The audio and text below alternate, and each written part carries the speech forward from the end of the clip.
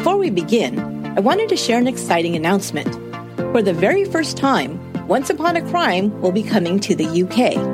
I'll be on Podcast Row at CrimeCon UK that will be held in London on September 25th and 26th, 2021. It's not too early to get your tickets, and you won't want to miss it. So many incredible presenters and special guests from the true crime world want to spend the weekend with you at the world's #1 true crime event. You'll rub elbows with investigators, documentary filmmakers, forensics experts, plus a room full of your very favorite true crime podcasters. I'll be on Podcast Row, and I can't wait to meet you.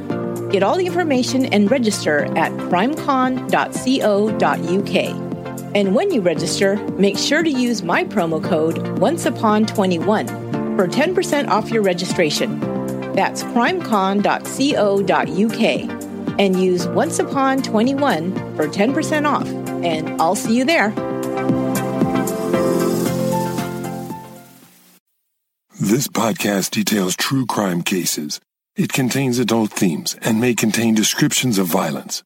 It is not intended for children. Listener discretion is advised.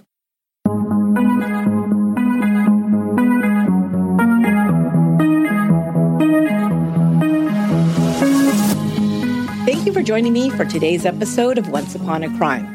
In this month's series, Chopped, I'm sharing cases of chefs, cooks, and restaurateurs who turned away from the stove and toward a life of crime. In today's episode, we'll travel to Macon, Georgia in the good old 1950s. In that time and place, there was a young woman who owned a popular restaurant.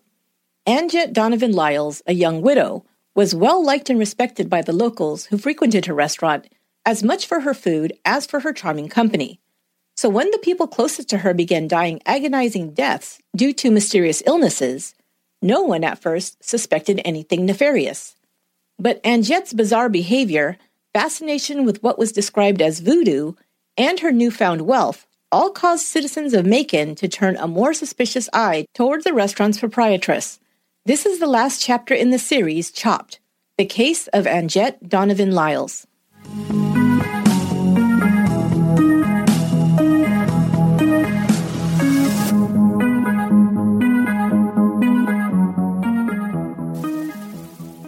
Anjette's was a popular lunch spot in downtown Macon. Located on Mulberry Street, the restaurant, named after its owner, drew people through its doors to enjoy traditional Southern fare, as well as some of the best desserts in the city. Anjette Lyles was an attractive brunette who always wore bright red lipstick. She was well-dressed in outfits that call to mind Lucille Ball's on The Lucy Show, full-skirted dresses, a string of pearls, and low-heeled pumps, the height of fashion in the mid-1950s. Anjette always had a quick smile and friendly hello for her customers. She often stopped to chat at one table or another, picking up compliments from diners about her homemade banana pudding and lemon pies. The word often used to describe Anjette was charming. Those who knew Anjette were also impressed with how the young woman had not only managed to survive, but thrive, after being left a widow with 2 young children to raise at the young age of 26. Anjette Donovan was born to William and Jetta Donovan on August 23, 1925, in Macon, Georgia. She was one of 3 children, and the Donovans' only daughter. Anjette had a way of being able to bend not only her parents, but also her brothers to her will. Her parents could afford to give her a nice life. Her father owned a produce company, and the family was financially comfortable, if not wealthy. Anjette was given a good education. School was never her favorite thing, although she was gifted with a natural intellect and would become proficient at a number of things, as long as the subject was interesting to her. At the age of 22, Anjette married Ben F. Lyles, Jr. Ben had served in the Army during the war. 2 years after the war ended, Ben and Anjette were wed. Ben was very close to his mother, Julia Lyles, especially after his father died. Ben Lyles Sr. was the owner of a restaurant called Lyles. The restaurant had become a fixture in downtown Macon, where the Lyles family was well known. After Ben Sr. died, Ben Jr. and his mother continued to run the business. After marrying Ben, Anjette would also work at Lyles. Customers enjoyed having the pretty waitress serve them. Anjette seemed to love being at the restaurant and the attention she received from customers. Ben and Anjette's first child, Marcia, was born in 1948. Anjette often brought the toddler into the restaurant, and customers doted on the pretty child with brown curls. But Anjette's husband was afflicted with poor health. He had contracted an illness during the war. When Ben returned home, his condition deteriorated and resulted in rheumatic fever. He was in constant pain and soon could no longer work. The Veterans Administration provided him with monthly benefits, but Ben became depressed and irritable and began drinking excessively.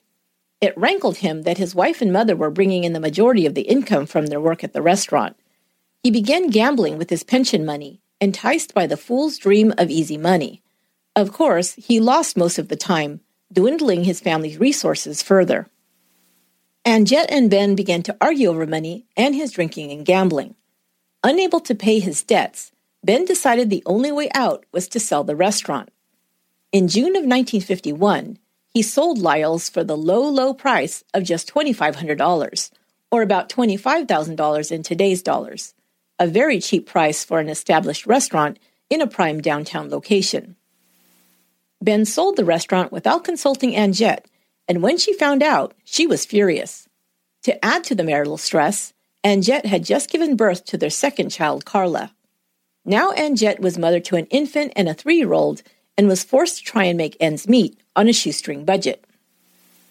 So when the VA cut Ben's benefit amount by 90%, it sent the young family reeling. The government now deemed Ben fit to work, and his monthly stipend would only amount to 1/10 of what he'd been previously receiving. Anjette was forced to ask her family for handouts in order to cover their basic necessities. At the end of the year, Ben Lyles fell ill once again, but this time it was not a recurrence of his rheumatic fever. This illness came on suddenly, and its symptoms were severe. Ben began bleeding profusely from the nose and mouth. His arms and legs swelled up horrendously, and he became delirious. He was hospitalized and examined by doctors, but they were hard-pressed to figure out what was the cause of his illness. Ben suffered increasingly severe symptoms. His body would alternately go rigid and then twitch uncontrollably. This continued for weeks before he finally fell into a coma. Never regaining consciousness, Ben Lyles died on January 25, 1952. His death certificate listed encephalitis as the cause of death. Anjette, just 26 years old, moved back to her parents' home with her 2 young daughters. She took a job waiting tables and bookkeeping, but she saved every penny she could. Anjette Lyles was determined to purchase the Lyles family's former restaurant for herself, which, in her mind, had been stolen from her.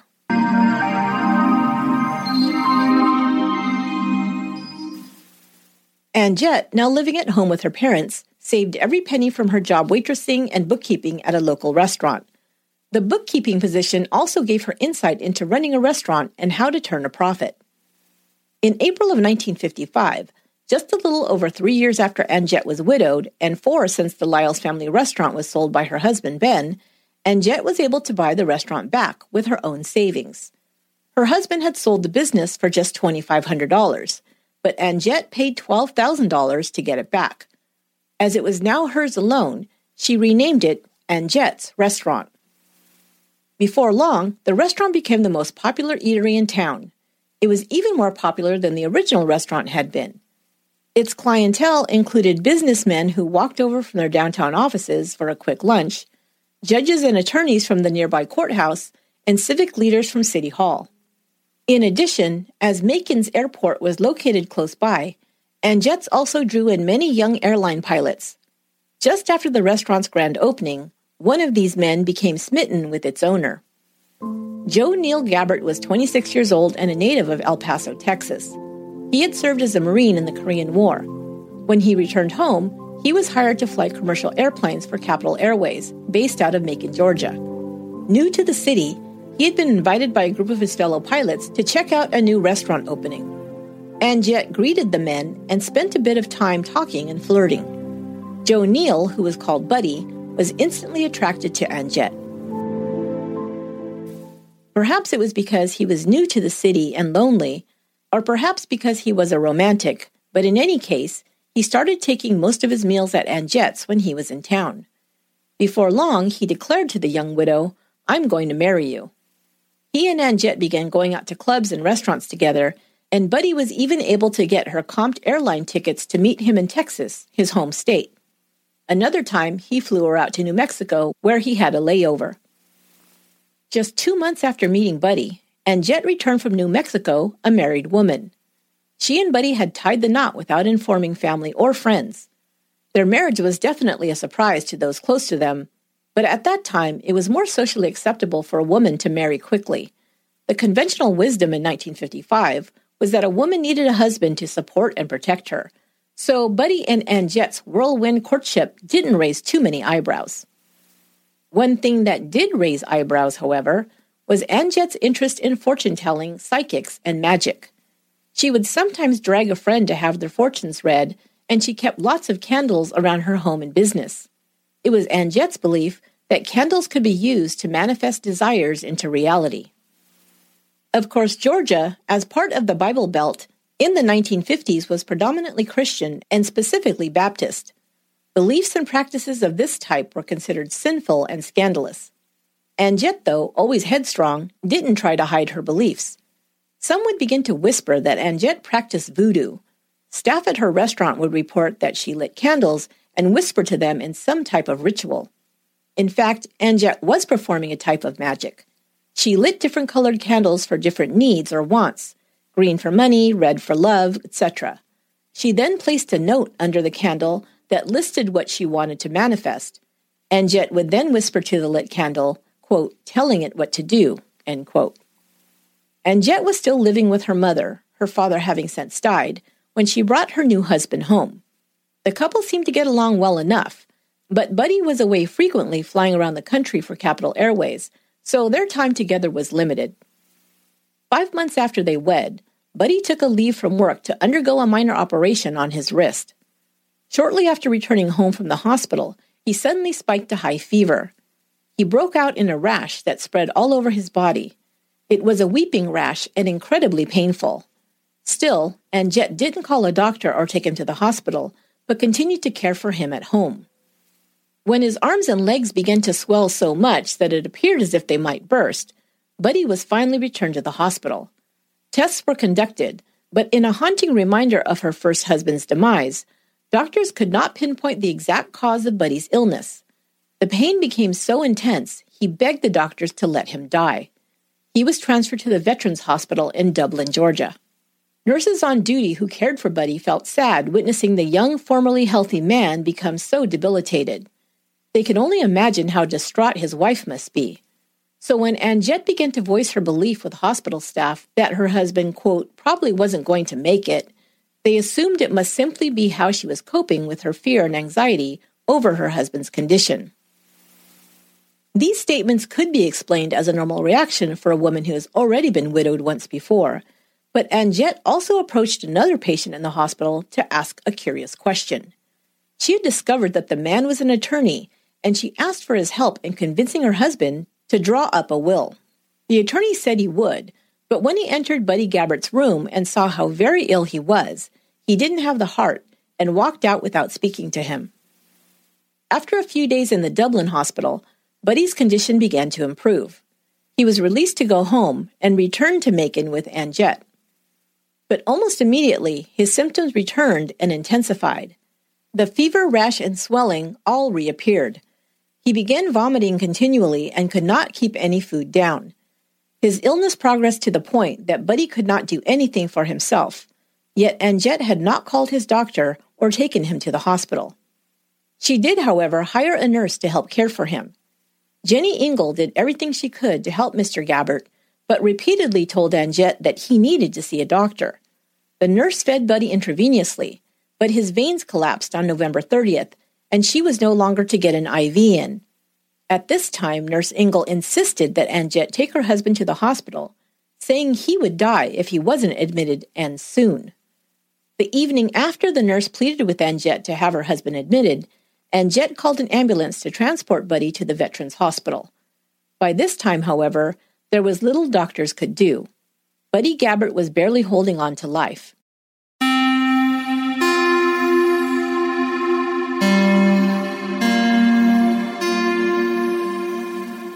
Anjette began exhibiting bizarre behavior while her husband lay dying in the hospital. She made many statements to Nurse Ingle about her husband's life insurance policies. She also complained about Buddy's family. Anjette said she didn't want them coming from Texas and was trying to hold them off. But she also made a request of Jenny Ingle. If Buddy's family did show up, Anjette wanted the nurse to tell them that Buddy had received the best care. She also said she was going to make sure Buddy's mother didn't receive any of the money from his life insurance. Her husband was still alive when Anjette made these statements. On December 2nd, 1955, less than 6 months after they'd married, Joe Neal Gabbert died of kidney failure. Because doctors could not say what had caused his kidneys to fail, the county coroner told Anjette an autopsy of her husband had been ordered.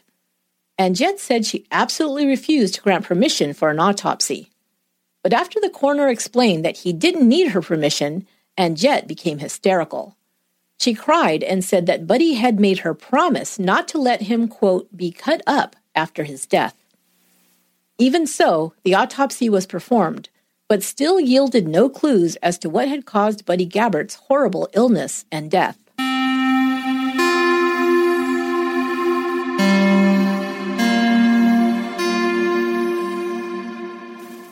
Joe Neal Gabbert died at the age of 26, just 6 months after he married Anjette Donovan Lyles. Soon after becoming a widow for the second time, Anjette began acting even more strangely according to her restaurant staff. Anjette began criticizing her recently deceased husband. She said that Buddy had been mean to her and that she never should have married him. She also continued to reference the life insurance policies Buddy had left and made a point of saying that she had seen to it that his mother didn't receive a dime. Buddy Gabbert had 2 life insurance policies. One of them paid Anjette $10,000, or about $98,000 in today's dollars. 2 months after they were wed, he'd applied for a second policy worth $20,000, but ultimately only a $10,000 policy was purchased, possibly because the premium was too high on the larger policy. 3 months after the second policy was purchased, Buddy fell ill. With the money from Buddy's life insurance, Anjette, Marcia, and Carla finally moved into a home of their own. Anjette purchased a home in Macon. She also bought a new expensive car and updated her appearance. She dressed in flashier clothing and dyed her hair a platinum blonde. She changed her name from Gabbert back to Lyles. Anjette's former mother-in-law, Julia Lyles, also moved into the new house. She became her granddaughter's caretaker while their mother was working at the restaurant. One day, Jenny Ingle, the nurse hired by Anjette to care for Buddy, ran into Anjette on the street. She stopped to say hello and see how she was coping after her husband's tragic death. To her surprise, Anjette was curiously upbeat and told her that she was in love with another man who had a, quote, good job and a big life insurance policy, end quote. Anjette had begun dating Bob Franks, Buddy's former boss. It seemed rather quick to most people, and gossip began to circulate. Had Anjette been seeing Franks before her husband's death? As a pilot, Buddy had frequently been away from home, and now people speculated that Anjette may have had affairs, plural, while he was gone. These rumors may have started as a reaction to Anjette's new look and lifestyle changes, but the fact that Anjette didn't seem to grieve her husband's death at all may have also been a factor. But a real alarm began to sound when yet another person close to Anjette began suffering the effects of a mysterious ailment. Anjette's mother-in-law, Julia Lyles.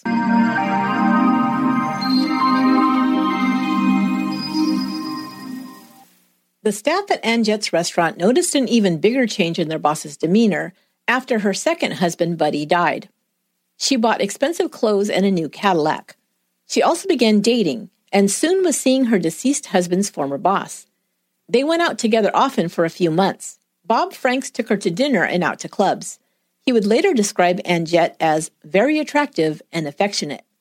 Anjette's 2 older children, Marcia and Carla, now age 8 and 5, were often left home in the care of their grandmother, Julia Lyles. Julia had moved into Anjette's home when she'd purchased the house, apparently to become the children's primary caregiver. But the restaurant staff would report that Anjette had nothing good to say about her mother-in-law. In fact, she made downright rude and critical statements about Julia, saying she, quote, couldn't stand her. Anjette said that Julia had moved into her house without being invited. They also heard from Anjette about the argument she was having with her mother-in-law because Julia refused to have a will drawn up. Julia had another son, Joseph, and Anjette was worried that she would leave her estate, reportedly worth about $100,000, to him. Anjette felt that she and her daughters were entitled to Julia's estate. It became a point of contention, with Julia continuing to refuse to make a will. In August of 1957, Julia Lyles became ill. The symptoms were terrifying and familiar. She began vomiting blood, her skin took on a purple tint, and her legs swelled painfully. She was then hospitalized. Around this time, Anjette's staff also noticed something odd that happened frequently. Anjette would fill up a cup with juice or buttermilk and then take the cup into the bathroom along with her pocketbook. She'd emerge and leave the restaurant, saying she was going to see Julia. For someone she couldn't stand, Anjette spent a lot of time visiting her sick mother-in-law at the hospital. Anjette was seen frequently in Julia's room, trying to make her comfortable and feeding her liquids.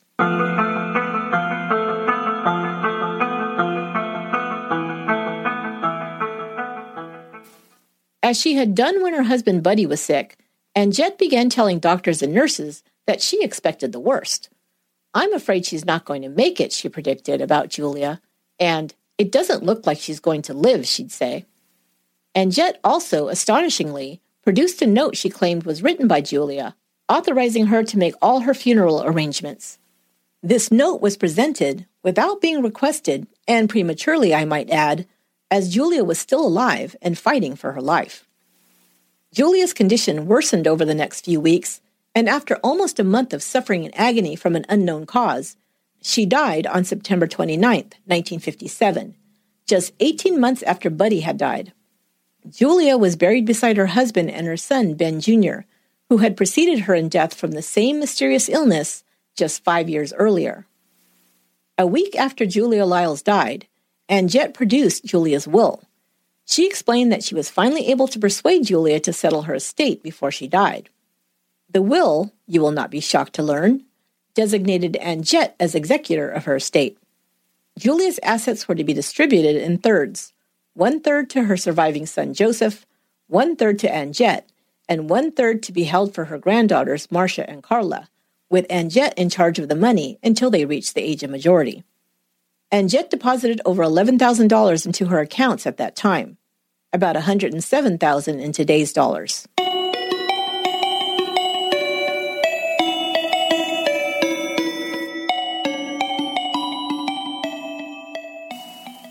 By now, there was speculation that Anjette was somehow causing the demise of the people around her. It was pretty apparent that she had benefited financially from the deaths of 3 people who were closest to her. Still, no one wanted to make such a horrible accusation without proof. Some armchair sleuthing was conducted by some of the restaurant employees. Why did Anjette take mugs of liquids into the bathroom before leaving the restaurant? And what was in the pocketbook she always had with her during these strange incidents? One of the employees was able to sneak a peek inside Anjette's purse and reported seeing a bottle of taro ant poison. They weren't sure what to make of it, but thought they had to inform someone about their suspicions. While they were still in the process of figuring out who they should talk to, Anjette began exhibiting more disturbing behavior.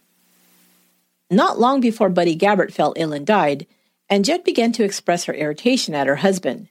She told her employees that she wished she had never married him. Before her mother-in-law suffered the same fate, Anjette had also started bad-mouthing her. Now Anjette's irritable moods seemed to be focused on her 9-year-old daughter, Marcia. Employees now witnessed Anjette screaming and raging at the child for the slightest annoyance. Then Anjette's abuse escalated. She described her daughter as, quote, "a Lyles-looking son of a bitch," and when she was especially angry, Anjette would scream at her daughter, "I'll kill you." This would occur in full view of restaurant staff, who watched as Marcia cowered in fear. It seemed as if only Anjette's 5-year-old daughter, Carla, could calm her mother down during these outbursts. Then on March 2, 1958, Anjette came into the restaurant with Marcia in tow. Marcia appeared to be ill. She seemed listless and was coughing. She complained of a headache and pleaded with her mother to take her home, but Anjette ignored her. One of the staff touched the child's forehead, and announced that she was burning up with fever. Anjette continued to ignore her daughter. Marcia had been waiting for over 2 hours, and it was now close to 9 p.m., but Anjette still wasn't ready to go home. Suddenly, Marcia began vomiting violently, which finally got her mother's attention.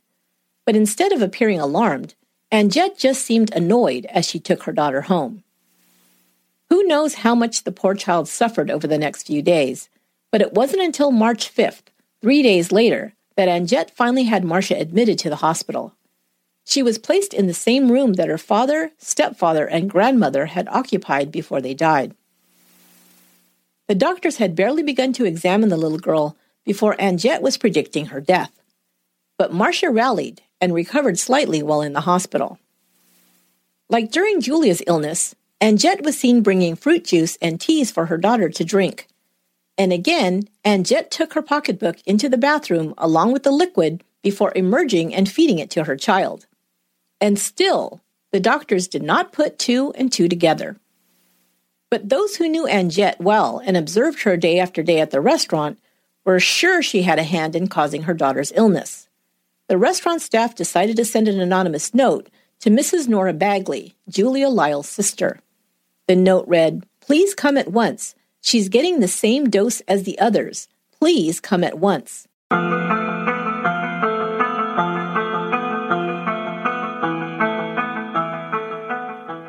Meanwhile, Anjette's behavior at her daughter's bedside became more problematic. Marcia's illness had taken a turn for the worst, and the child was suffering terribly. She was racked with bouts of violent vomiting that weakened her greatly.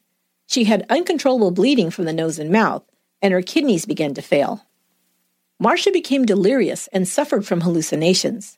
She was terrified of beasts coming after her, insects attacking her, and was convinced that worms were crawling out of her fingers.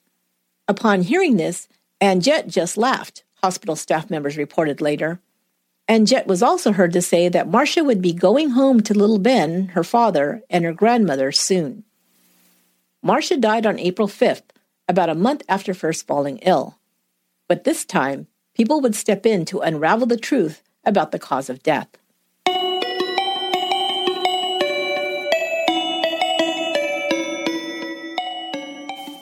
Had the hospital staff raised suspicions about Anjette Lyles? This is unknown, but while the child was hospitalized, the coroner received a call from Nora Bagley, Julia Lyles' sister. She raised questions about Anjette's role in her sister's death. Then Marcia died, and the coroner decided to conduct an autopsy on the child's body to try and find answers. Perhaps this time Anjette was not informed of the autopsy being ordered, or maybe since Buddy had been autopsied and nothing was found, she wasn't concerned. But either way, the coroner, Lester Chapman, made a visual examination of the body's organs and noted nothing out of the ordinary. But the gossip mill was now running full tilt in Macon. The word was that Anjette Lyles was bumping off her family members for financial gain.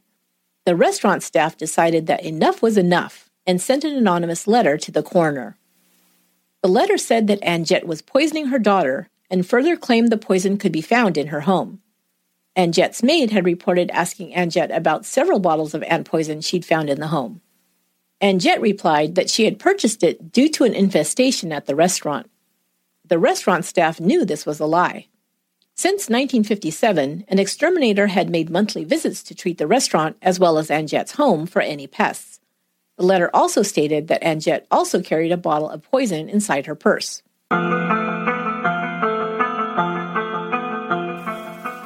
Anjette had planned an elaborate funeral for her daughter.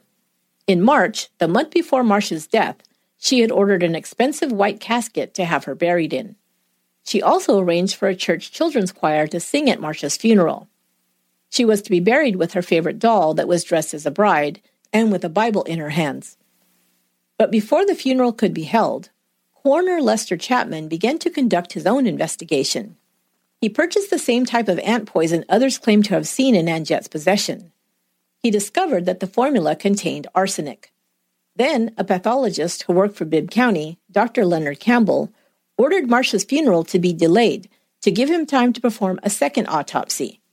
He took tissue samples from Marcia's liver and kidneys and also had a sample of her hair clipped. They were then sent to the state crime lab in Atlanta for analysis. Marcia's funeral was finally held, and it was an elaborate affair. In fact, Anjette had held very extravagant funerals for each of her family members. It appeared that she loved a good funeral. Something Anjette was overheard to say after Marcia's funeral was chilling. Anjette reported that her surviving daughter, 6-year-old Carla, quote, said she wants to go to heaven to be with Marcia.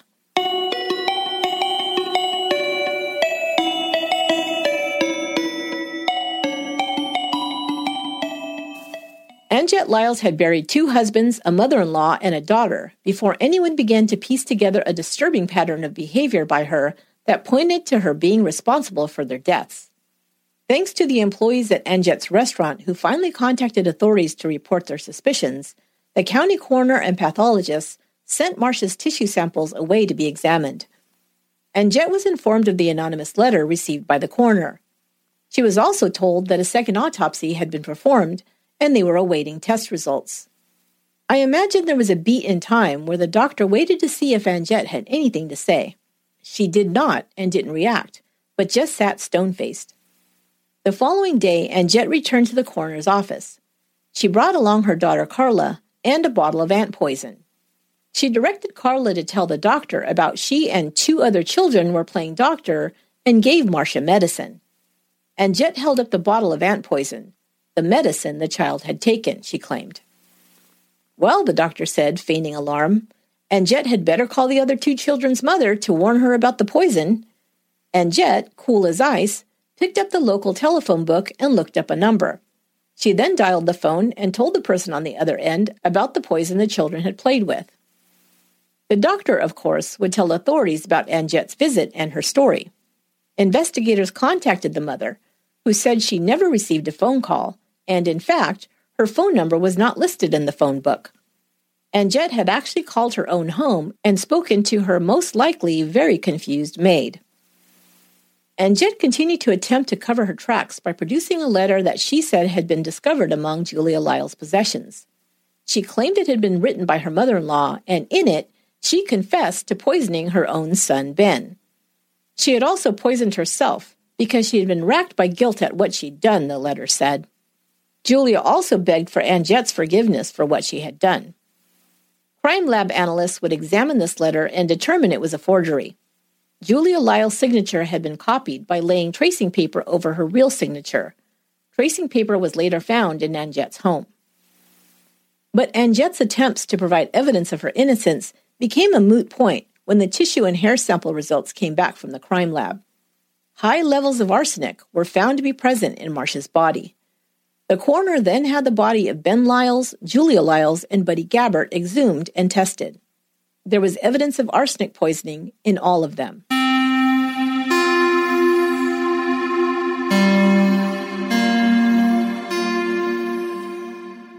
Anjette's home was searched, and several bottles of empty or nearly empty ant poison containing arsenic were found.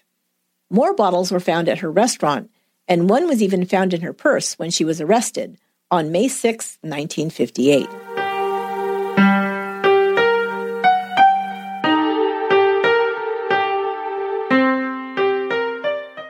The grand jury heard all the evidence against Anjette Donovan Lyles. On June 10, 1958, she was indicted for murdering her daughter, Marcia. The prosecutor didn't try Anjette on the other 3 murders for which she was suspected, but they used her, quote, pattern of behavior in the deaths of these other 3 family members to make their case in court. The prosecutor told the jury that Anjette Lyles murdered for financial gain. She had received over $50,000 in payouts from life insurance claims. After the death of her first husband, Anjette received over $12,000 paid on his policies. In addition, she received $150 per month in survivor's benefits from the VA, which continued until she married Buddy Gabbert. Converting the value from $1955 to today, the totals Anjette received would have been worth approximately $120,000, plus $1,500 a month in benefits.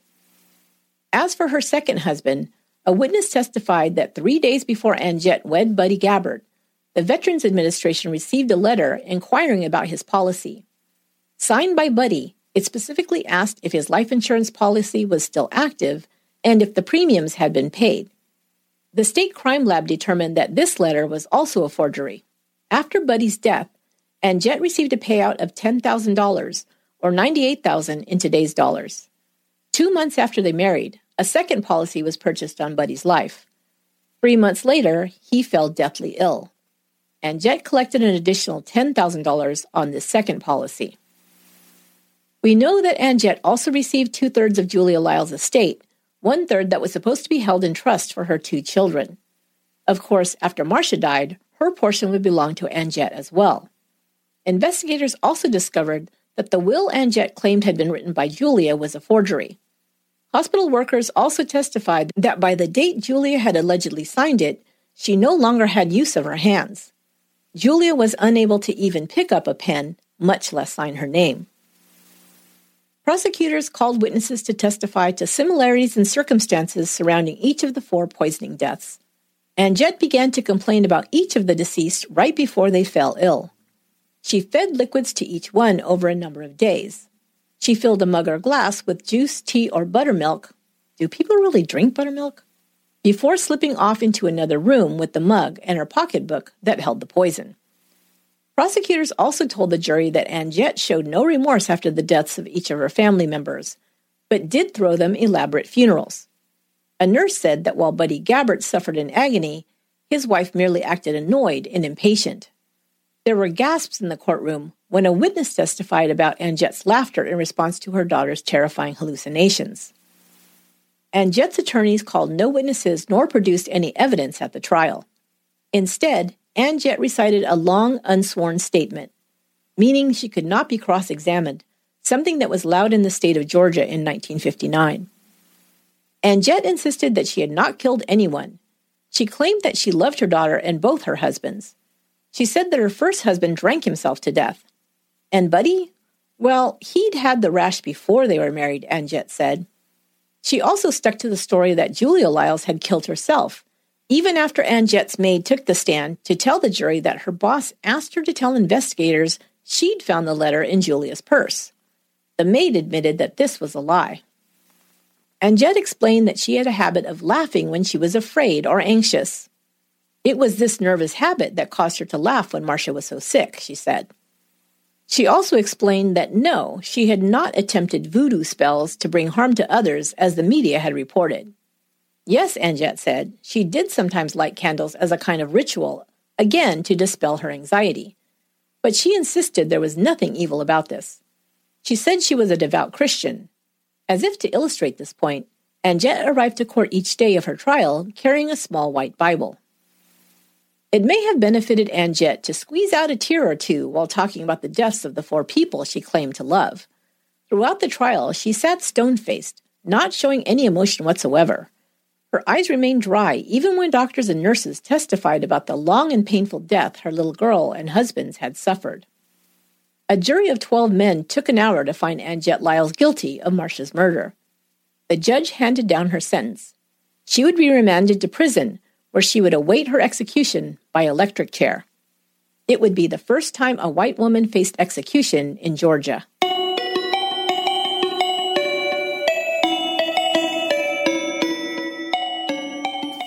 Anjette's sentence was appealed. During her time in prison, she claimed she had become deeply religious. She also tried to fake insanity when evaluated by prison psychologists. Her appeals were denied, and Anjette was transferred to death row at Reedsville State Prison. But Georgia's governor and the State Board of Pardons and Parole were squeamish about sending a woman to the electric chair. Governor Ernest Van Devere granted Anjette a stay of execution while the board took up her case. Anjette was brought before the board to plead for mercy. She now blamed her mother-in-law for the murders of both of her husbands and insisted that Julia had died by her own hand. Anjette now also claimed that her own mother, Jetta Donovan, killed Marcia. It appeared that there were no depths Anjette would not stoop to save her own skin. Jetta had remained Anjette's most loyal supporter throughout her trial and her time behind bars. But the board still could not bring itself to impose the death sentence on Anjette. However, they also knew that commuting her sentence would be met with outrage by the public. So, what to do? They decided to ask the governor to appoint a sanity commission to have Anjette's mental state evaluated. Since Anjette had tried this tactic before, I can only imagine she must have given the performance of her life, unless she was truly insane. The Sanity Commission returned with its report declaring Anjette Lyles legally insane. She was diagnosed with chronic paranoid schizophrenia. According to the doctors who examined her, Anjette reported experiencing hallucinations, including seeing angels flying around the room. By law, a person declared legally insane could not be executed in Georgia. Anjette was transferred to Central State Hospital, also known as Milledgeville. The caveat being, however, should she ever be deemed cured, her death sentence would be reinstated. Anjette remained in Milledgeville Hospital for 18 years. She passed some of her time by reading other patients their fortunes using playing cards. Apparently, tarot cards were forbidden. Anjette Donovan Lyles died on December 4, 1977, at the age of 52. The cause of death was listed as a heart attack. She was buried in the Donovan family plot beside her husband Ben and daughter Marcia. Until her final days, she proclaimed her innocence.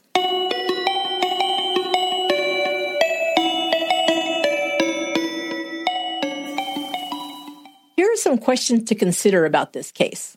Was Anjette Lyles mentally ill? When I consider this, one of the things that stands out is that she did not do a very good job of hiding her crime. She was also very obvious about her concern about the insurance money she'd be receiving, even before her mother-in-law and Buddy had died. She expressed hatred and wished death upon those she ultimately killed, except for her first husband. But that didn't happen until shortly before it seemed she was planning their deaths.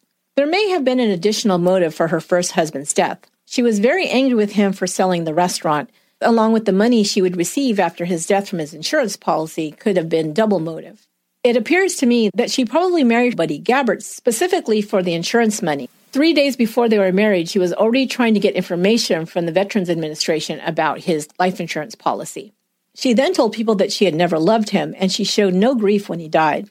So why did she need so much insurance money? She had already received money from her first husband that I assume went to help to pay for the restaurant and get her back on her feet.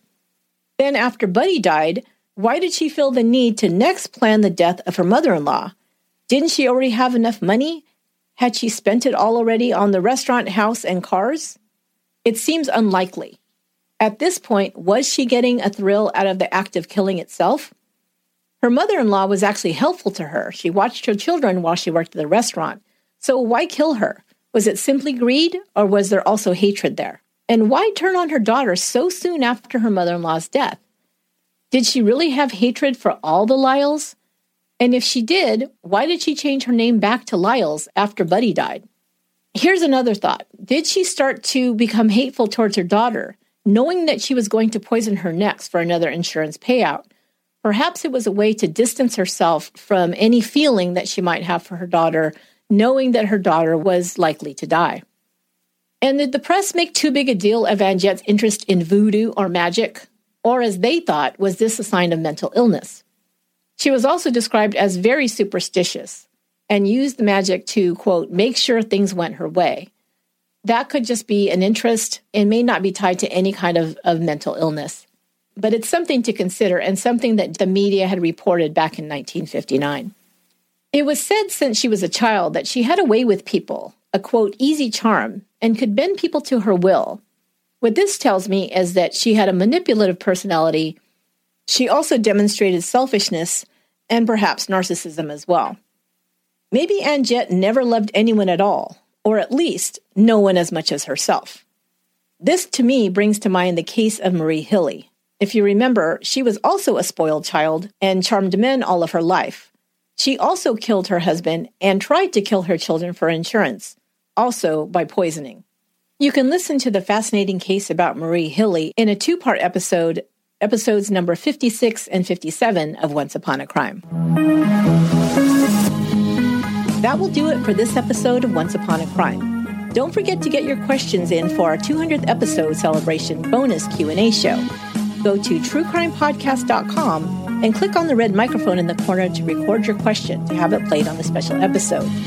If you'd rather send your question in writing, you can email me at esther@truecrimepodcast.com. That's ESTHER at truecrimepodcast.com. Make sure to get it in before the March 31st deadline. Thanks. Also, check out this week's episode of the podcast, Podcasts We Listen to hear my chat about true crime with host Jeremy. It was a really fun conversation. Once Upon a Crime is written, produced, and edited by me, Esther Ludlow. Our administrative and research assistant is Lorena Garcia, and original music is by Aaron Michael Goldberg. Until next time, be good to one another.